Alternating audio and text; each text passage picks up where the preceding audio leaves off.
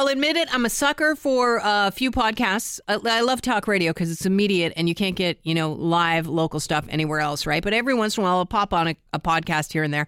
And I got sucked into Serial, which was an NPR podcast about an unsolved crime or someone wrongly committed of murder, so they say, and there's going to be a retrial because of it.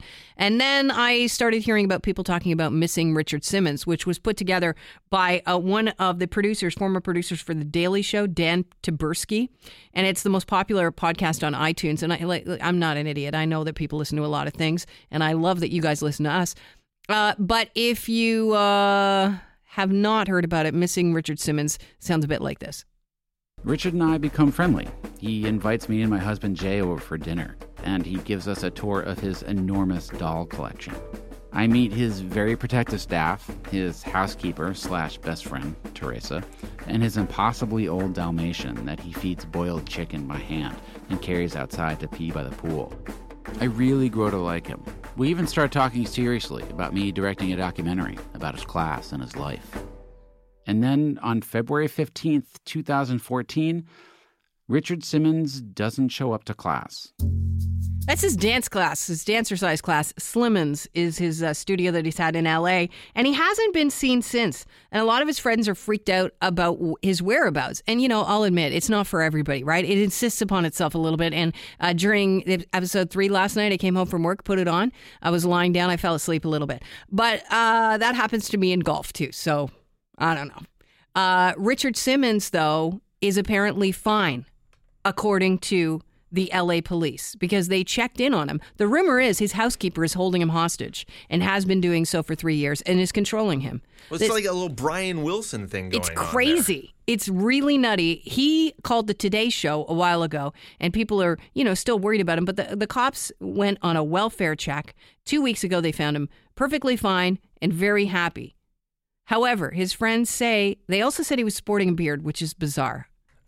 I just want him to reemerge just so I can see the fro on his head and then the beard on his face. Oh, man. He's going to look like that painting guy. Bob Ross. Yeah. All right, let's listen to Richard Simmons. He called the Today Show, and this was about, I think, a year ago he called the Today Show to talk about how he was doing. No one is holding me in my house as a hostage. I do what I want to do, as I've always done. So people should sort of just believe what I have to say, because, I'm Richard Simmons.